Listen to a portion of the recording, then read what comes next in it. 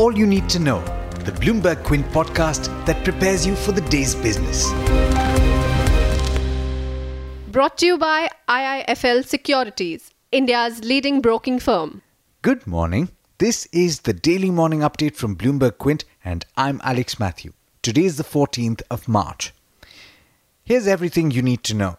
The Reserve Bank of India will infuse further liquidity into the markets, this time using a tool designed to swap dollar inflows with rupee funds. While the central bank does infuse rupee liquidity when it buys excess dollar from the market, it is now committing to infuse a specific amount of funds for a predetermined period of time. According to a notification sent out yesterday, a dollar-rupee buy-sell swap auction of $5 billion for a tenure of 3 years will be conducted on the 26th of March. If successful, the auction will infuse about 35,000 crore rupees in domestic liquidity.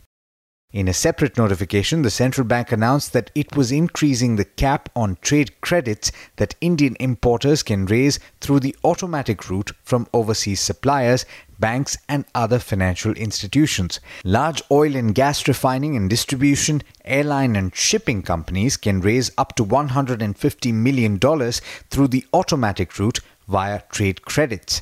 And other companies can raise up to $50 million per import transaction. The US FDA has barred Lupin's Mandideep facility in Madhya Pradesh from getting new approvals for exporting to the US on the back of concerns regarding its manufacturing practices. Lupin said there are no new drug master files and abbreviated new drug applications or ANDAs pending review or approval from the Mandideep facility. The company doesn't expect this classification to disrupt supplies or existing revenue from operations of this facility. In fact, it said it's in the process of sending further updates of its corrective actions to the regulator and is hopeful of a positive outcome.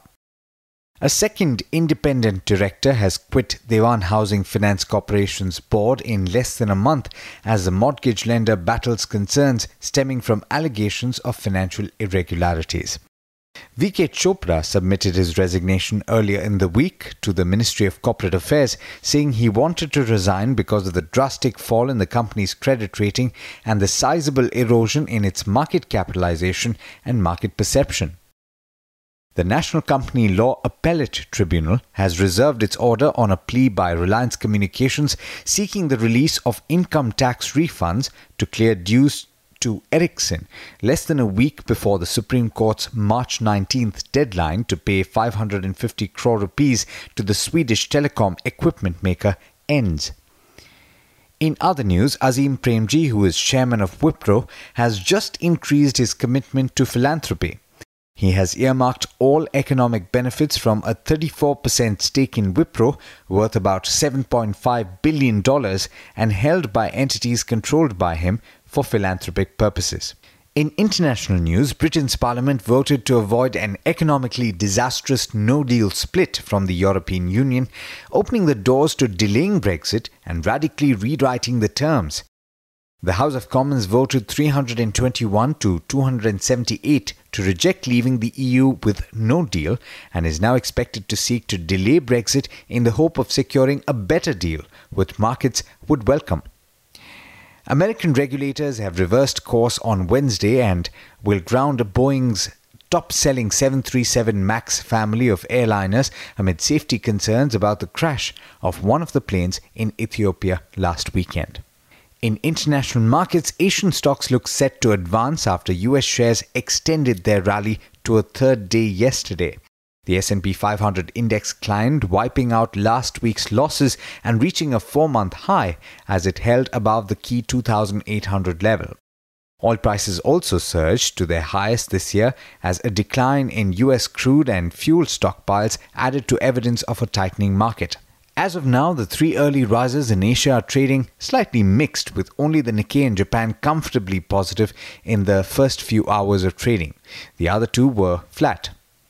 With that, it's over to Agam Vakil for the trade setup for the day in India. Morning, Agam. How are we looking at the start of trade? Good morning, Alex, and good morning, listeners. Well, the SGX Nifty futures indicate a flattish opening at this point in time, but what are the stocks that will be in focus in today's day of trade? Let's start with Jubilant FoodWorks.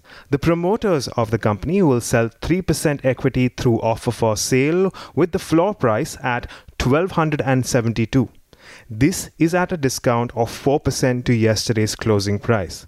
The promoters are expected to raise over 500 crores through the OFS. Lupin will also be in the spotlight today after the US FDA classifies inspection of company's Mandideep facility as official action indicated. The regulatory authority stated that the pharma company will be subjected to regulatory action and it may withhold approval of any pending applications in which the facility is listed. The company has also stated that in its press release that there is no new DMF and ANDA applications pending review and that this classification by the US FDA will not have any disruption of supplies or existing revenues from this facility. Moving on to Lemon Tree Hotels then. It has signed a non-binding agreement to acquire a 100% stake in Key Hotels. The current portfolio of the target company stands at owning and managing 21 hotels with 1,911 rooms in 19 cities. Lemon Tree Hotels currently operates 54 hotels with 5,411 rooms.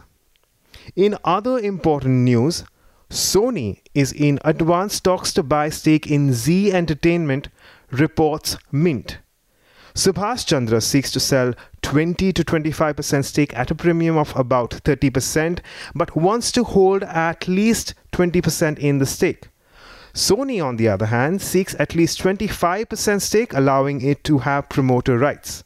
The amount raised through the stake sale would be used to repay debt worth 13,000 crores.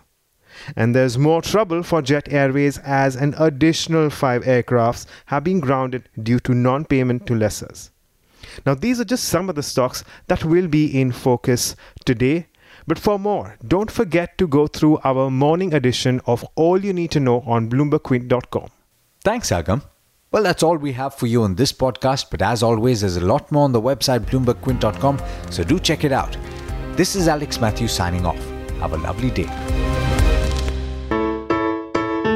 I hope you enjoyed listening to All You Need to Know. Did you know that you can listen to the show on the IVM Podcast app? On the IVM Podcast app, along with this, we have a number of other shows which you think you'll enjoy. Listen to Cyrus Says with Cyrus Brocha as the host. Listen to Paisa Vaisa with Anupam Gupta. The Scene and the Unseen with Amit Verma. Or Shunya One hosted by Shiladitya Mukhopadhyay and myself. Check out the IVM Podcast app to get more talk content that you will enjoy.